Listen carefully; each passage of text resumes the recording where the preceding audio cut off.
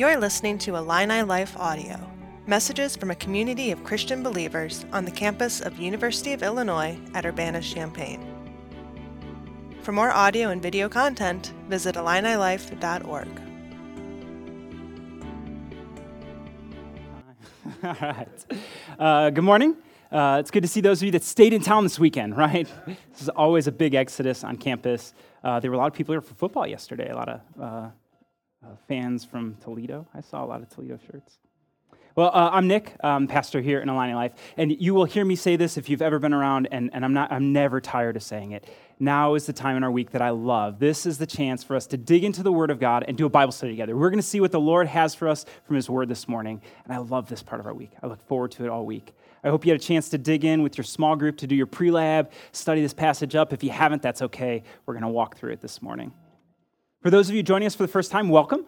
Continuing to check out churches around campus, faith groups. I pray you would pick a group and dive in. Find a community to follow Jesus with during your college career. It is important. It's imperative always when we have the option to be around believers, to continue to build our faith and grow our faith, to see more of Jesus and become more like Him. Here in Illini Life, we are all about living our lives with, like, and for Jesus. You'll hear that from us often. We'd hope that you find a church home here on campus during your college years. We'd love for that to be us if we can serve you in that way. Well, I don't know if it was just background noise, if you even paid attention, if you heard it. That song that was playing during the connection card and was Jesus Land by Ben Folds. And I realized that I'm fully dating myself by picking that song. Probably most of you in this room have no idea who he is or that artist is or what that song is. But the lyrics, they fascinated me for a long time. I first heard the song longer ago than I want to admit. It's a critique on Christian subculture. And Ben Folds tells us in an interview that he wrote the song asking himself what Jesus would think if he came to specifically Middle America, where Ben Folds experienced people using Jesus' name to sell stuff, is what he says. Using Jesus' name to sell a bunch of stuff. He's taking a stab or a critique, he's taking a jab, at Christian subculture, commercialism of Christianity, using Jesus to make a profit. He says, if the real Jesus showed up, would he even recognize these people as his followers, right? That's some harsh words coming from a non-Christian artist critiquing Christians. I felt that when I first heard him say that. In a lot of ways, I wonder if Ben Folds' critique, if he wonders the same questions Jesus might be wondering, if he sees a true Jesus, a truer Jesus than maybe Christian subculture sometimes does. I think, in my opinion, the song is worth considering. How we represent Jesus matters, right? This song, it's all about people and religion that completely miss the real Jesus, right? It isn't a new problem for us, right? Like, since Jesus stepped into earth, since God in human flesh walked the earth, he's been misunderstood, he's been misrepresented, and ultimately he was crucified for it, wasn't he? Missing Jesus, misrepresenting Jesus. It's sort of typical of our faith. We don't always get Jesus. This morning, I want us to look at a passage in the life of Jesus where a group of people, they got it all wrong. They missed him completely, just like this song was suggesting, just like we sometimes do. Today, we're continuing a 5-part series in the Gospel of John, focusing on who is Jesus and what does he want with me? Right? Who is Jesus and what does he want with me? John tells us in the Gospel of John, he tells us near the end of it, chapter 20, his reason for writing his gospel, right? And we're reminding you this each week as we've been going into this. He tells us that he wrote the gospel so you may believe that Jesus is the Christ, the Son of God, and that by believing you may have life in his name. And that's our hope.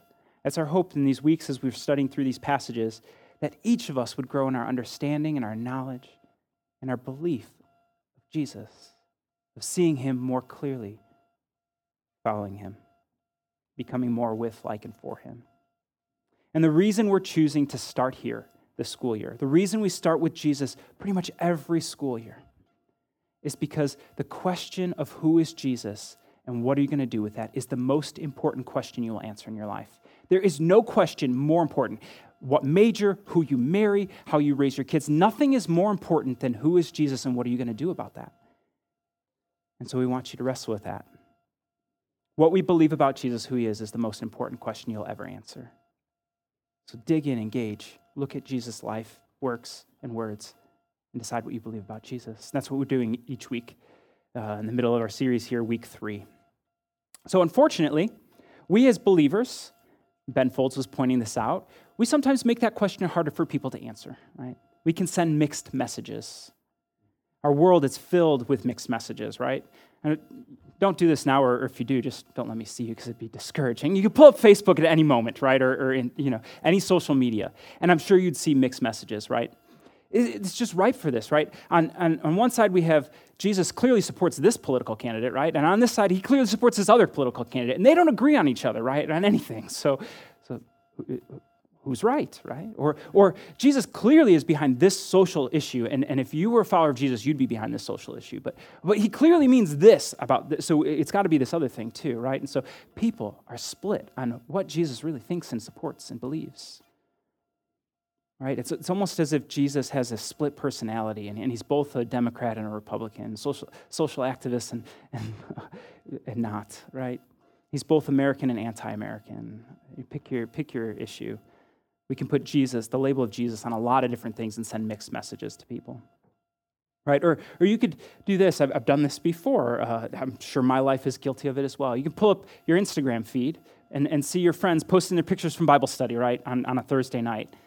And then hours later, see pictures of activity that maybe questions whether these are Christianly activities, right? It just happens. We live lives that confuse people because we're sinners, broken, and confused ourselves. We send mixed messages with our lives and with the lives of those around us. And that can make it hard to see the true Jesus. It's hard to cut through the noise, right? Hard to cut through what's truly Jesus and what's our own motivations, our own political ambitions, or social issues. So to cut through that, we go to the source.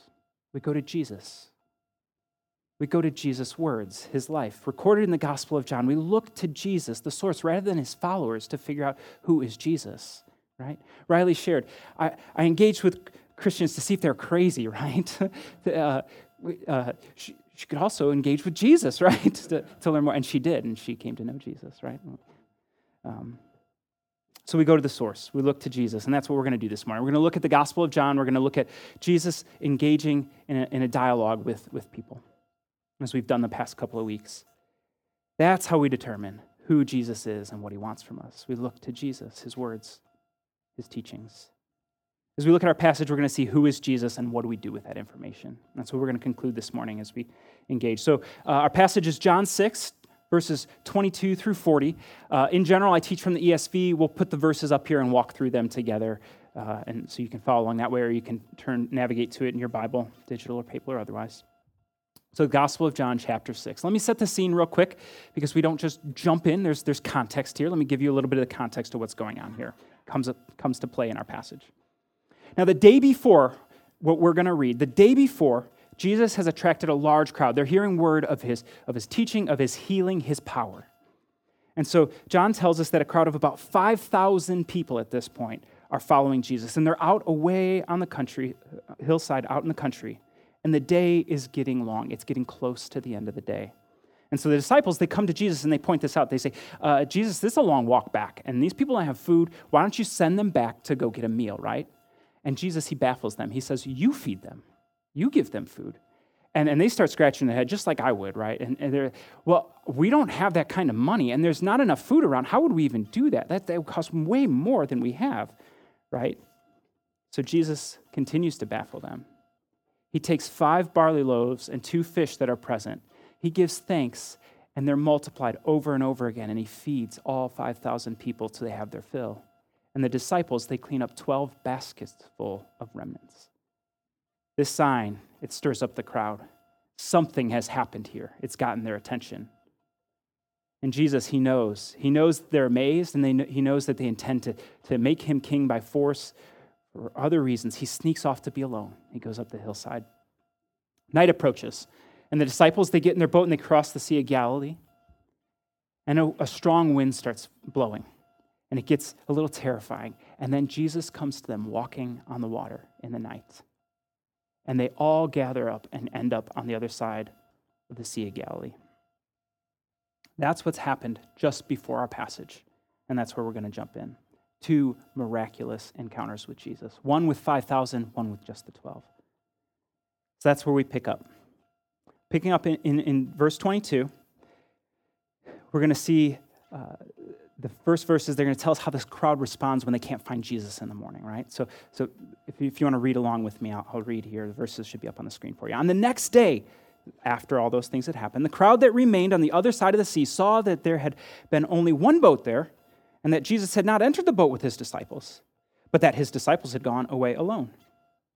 Other boats from Tiberias came near the place where they had eaten the bread after the Lord had given thanks. So when the crowd saw that Jesus was not there, nor his disciples, they themselves got into the boats and went to Capernaum seeking Jesus. So the crowd that remained there, they thought Jesus was there. And they wake up in the morning and he's not, right? They realize he's gone and so are his disciples. Let's go find him. So they head across the sea. You get in the boats, they're going to go find him. The experience they had the day before has them wanting to stay with Jesus, drawn to him. He satisfied their hunger. He met their need. And they liked that. They like this guy. They want to be with him. So they go to find him. Let's go get another meal. Let's go find this guy. When they find Jesus, they question how he got there, right? Which is a very natural question, right? They didn't see him get in a boat, but yet he's there across the sea. It took them a boat. Why wouldn't it take him? They're not seeking him because of the prophetic sign. No, they're not seeking him because he multiplied the bread and the fish. They're seeking him to get another meal. They're interested in more of what happened yesterday for them.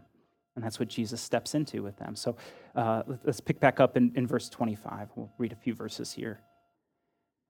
When they found him on the other side of the sea, they said to him, "Rabbi, when did you come here?" Jesus answered them, "Truly, truly, I say to you, you are seeking me not because you saw signs, but because you ate your fill of the loaves. Do not work for the food that perishes, but for the food that endures to eternal life, which the Son of Man will give to you. For on him God the Father has set his seal, or his approval, or given his authority. He's guaranteed." Jesus says, don't work for the food that perishes, right? Seek the food that endures to eternal life, which he will give you. Don't just come for another meal. Come for what really gives you life. Don't come for more bread and fish. Those are temporary, passing, fleeting, material things. Come to me for things that matter eternally. That's why I'm here. For all of us that have a relationship with Jesus, right? Something brought us to Jesus. A need we had brought us to Jesus, encountered him. Maybe for some of us it was just doing the church thing. That's what we always did. We check our box. We went on Sunday. That's what mom and dad brought me to, or that's what I think I need to do all the time. Others, maybe it was we found Christian groups because we want to tell mom that we did that when we got here on campus, right? Like give a good report. Hey, mom, I'm doing the Christian thing. Yeah, I'm trying to find a Christian group. I went to church this morning. She calls you on Sunday afternoon. Some of us, and this was me, felt a deep need for community, for belonging, for being part of something.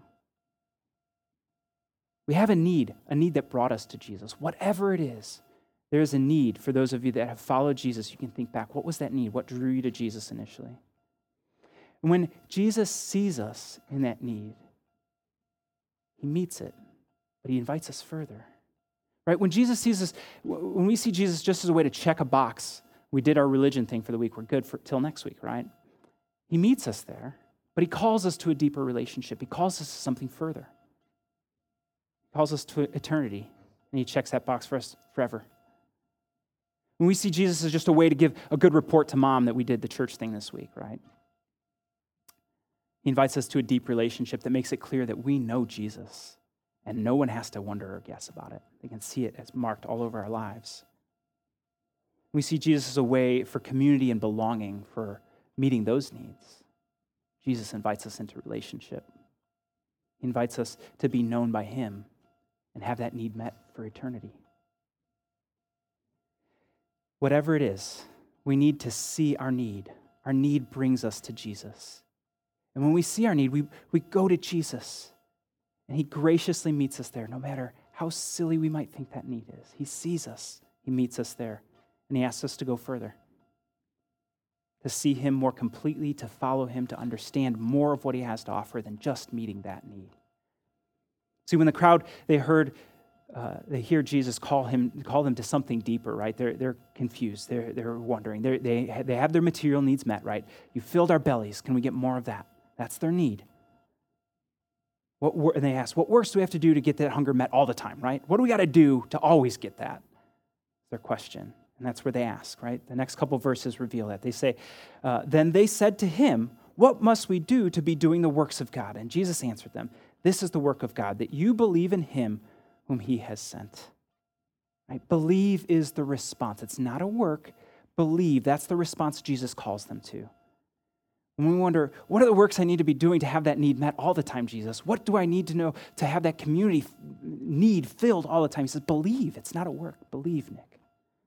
Believe. It's not a work. It's faith. It's faith in Jesus. Believing in him as the one sent by God. It's the key. That's the key to having our deep needs, our hunger satisfied, to seeing Jesus more fully, to seeing him more than just somebody who meets the material. Belief is the key to seeing Jesus. And so when we see our need, Jesus graciously meets us in that place, and he asks us to go further, to believe, to see him as more than just the one that healed us, that forgave us, that taught us, made us feel welcomed. He invites us to put our faith in him as the one sent by God. Now, when the crowd hears this, they're not sure what to do with it, right? They're not sure. They say, why don't you give us another sign? Why don't you prove this? Why don't you tell us why we should believe you? Show us something else. They point back to Moses leading the Israelites through the wilderness and the people eating manna, right? That was a sign that gave the people a reason to believe, right? There was provision. There's something we could hold on to. Give us something like that, they say. And Jesus goes on to explain the origin of manna, and he claims to be the true bread from heaven bringing forth life. So let's read, and then we got some history lessons to unpack a little bit here. So picking up in verse 30. So they say to him, then what sign do you do that we may see and believe you? What work do you perform? Our fathers ate manna in the wilderness, as it is written, he gave them bread from heaven to eat. Jesus then said to them, truly, truly, I say to you, it was not Moses who gave you the bread from heaven, but my Father gives you the true bread from heaven. For the bread of God is he who comes down from heaven and gives life to the world. Okay, so let's pause. What's going on here, right? Did you do your Old Testament history lessons before this? What's going on? Manna? What is manna? Why are they demanding signs, right? Didn't Jesus just feed 5,000 people? Wasn't that a good enough sign, right? He walked on water for 12 of them saw that. Like, wasn't that a good enough sign, right? What more would it take to prove? What more would it take for them to believe, right? I think that's an important question to ask, because there's something going on here. They have a history they're drawing from. They have expectations they're drawing from. So let me fill you in a little bit. If you remember your Old Testament history, as Moses and the Israelites wandered in the wilderness, they were doing it for quite a while, and they grumbled, as they often did. And they grumbled about not having any food. God, in his gracious, loving kindness, heard their grumbling and daily provided manna, bread from heaven, for them to live off of. Manna sustained life in a time of need for Israel. It's a reminder of God's provision. Why are these people demanding more signs? Well, there's a belief held by the Jews at that time that there would be a second Moses that would come and lead them to a second Exodus. That's why Matthew spends all this time talking about Jesus in this way. It's an important sign for the people. God's people would be an independent people again. God's kingdom would reign again. And they saw it in a very certain way. The second Moses would do similar signs to the first. He'd bring manna from heaven, right? That's why the feeding of the 5,000 is a crucial miracle, right? Jesus feeding, bringing bread from heaven. It identifies Jesus as a second Moses, a leader of God's people, only he's a leader in a different way, different than what they expect.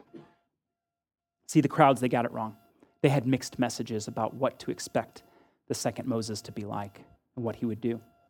They had mixed messages about what the original manna was and provided. They claim it was from Moses. Jesus reminds them it was from God.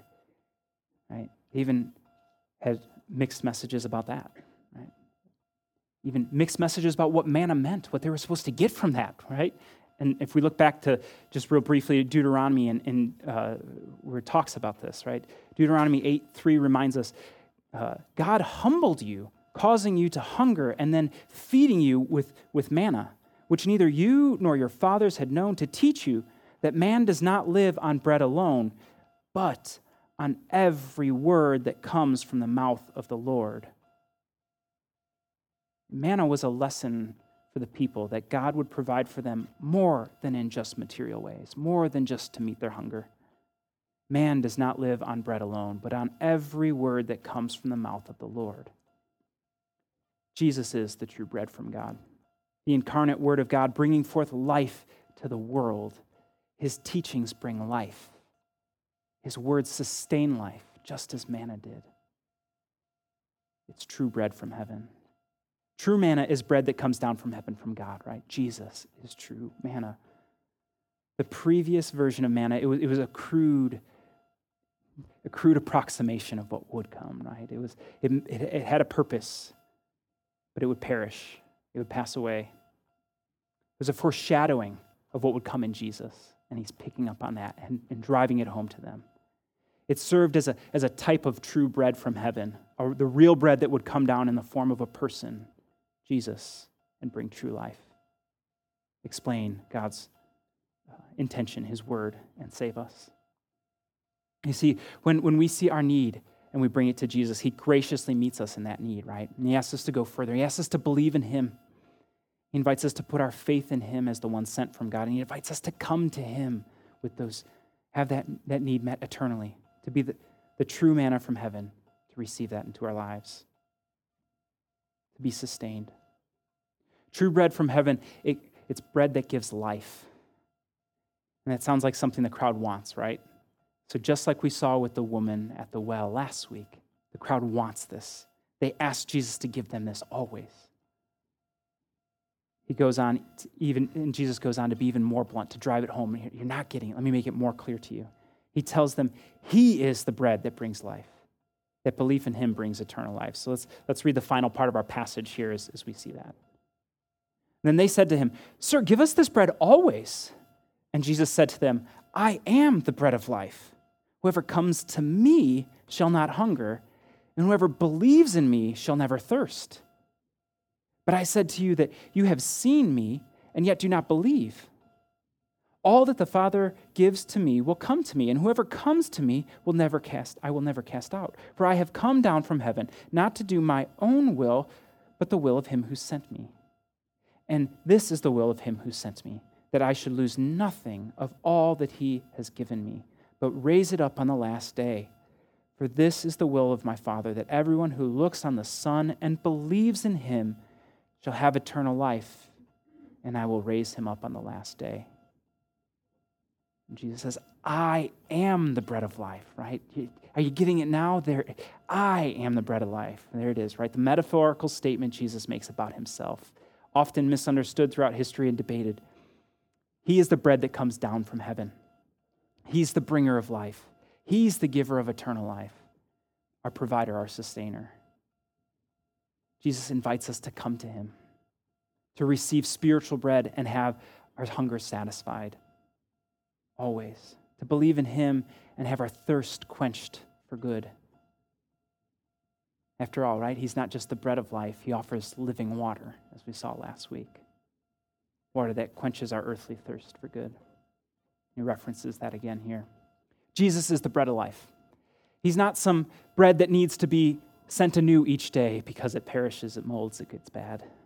He's the bread that has been given for true life and awaits all those who come to him.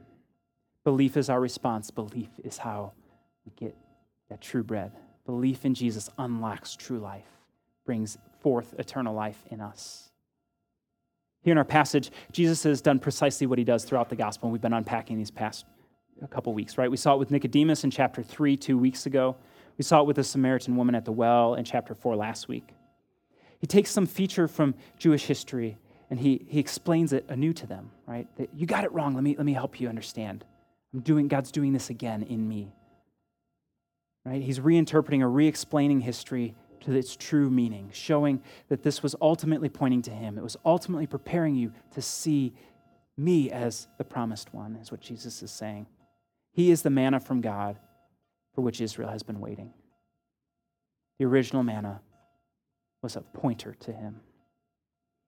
And so when we see Jesus, we bring our needs to him, he graciously meets us there and asks us to go further, to believe in him. He invites us to put our faith in him as the one sent from God. He invites us to come to him and have manna, true bread from God, and believe in the Son of God.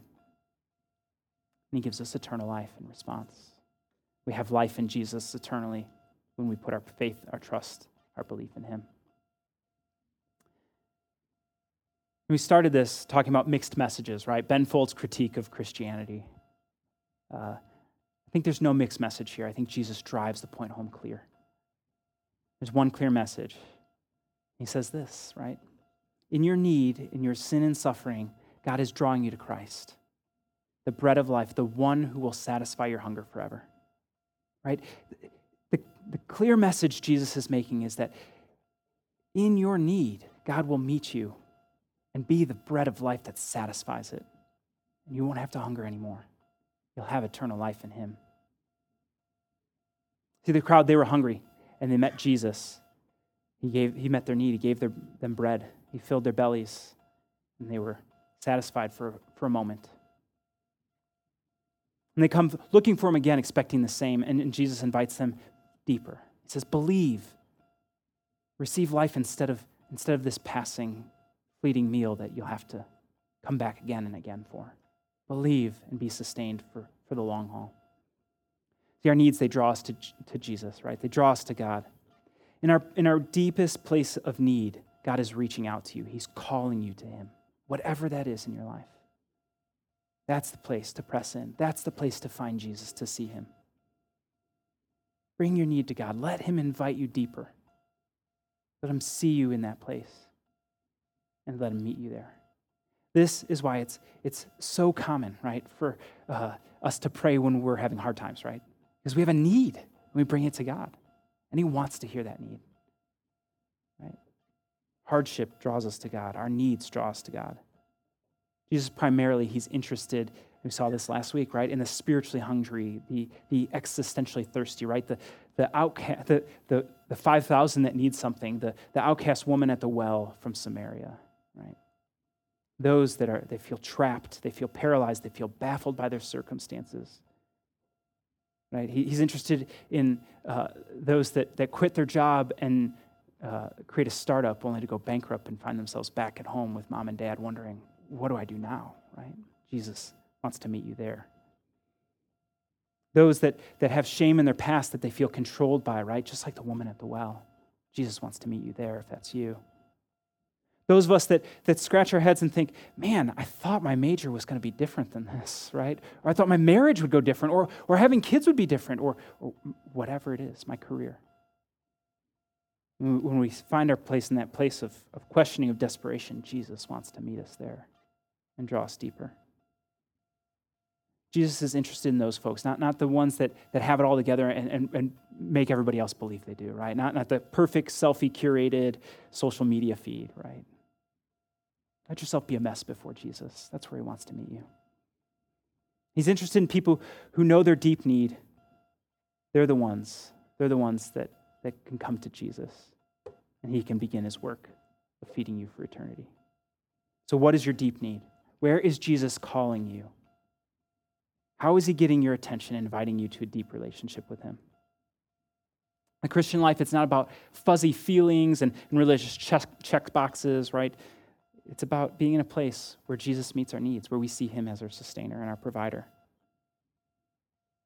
And Jesus makes that clear as he drives it home at the end of this passage, right?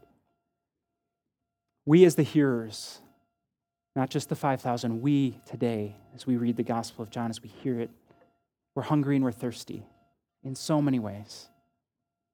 We're desperate for some crumb, some morsel, something from Jesus to meet that need. And he says, I am living bread that came down from heaven. Whoever eats this bread will live forever. And the bread that I give for the life of the world is my flesh. He says that he is the bread of life, but he doesn't just stop there, right? The bread came down from heaven, and it laid its life down for us. The sacrificial death of Jesus is the key to life for us. We live through Jesus' death and resurrection.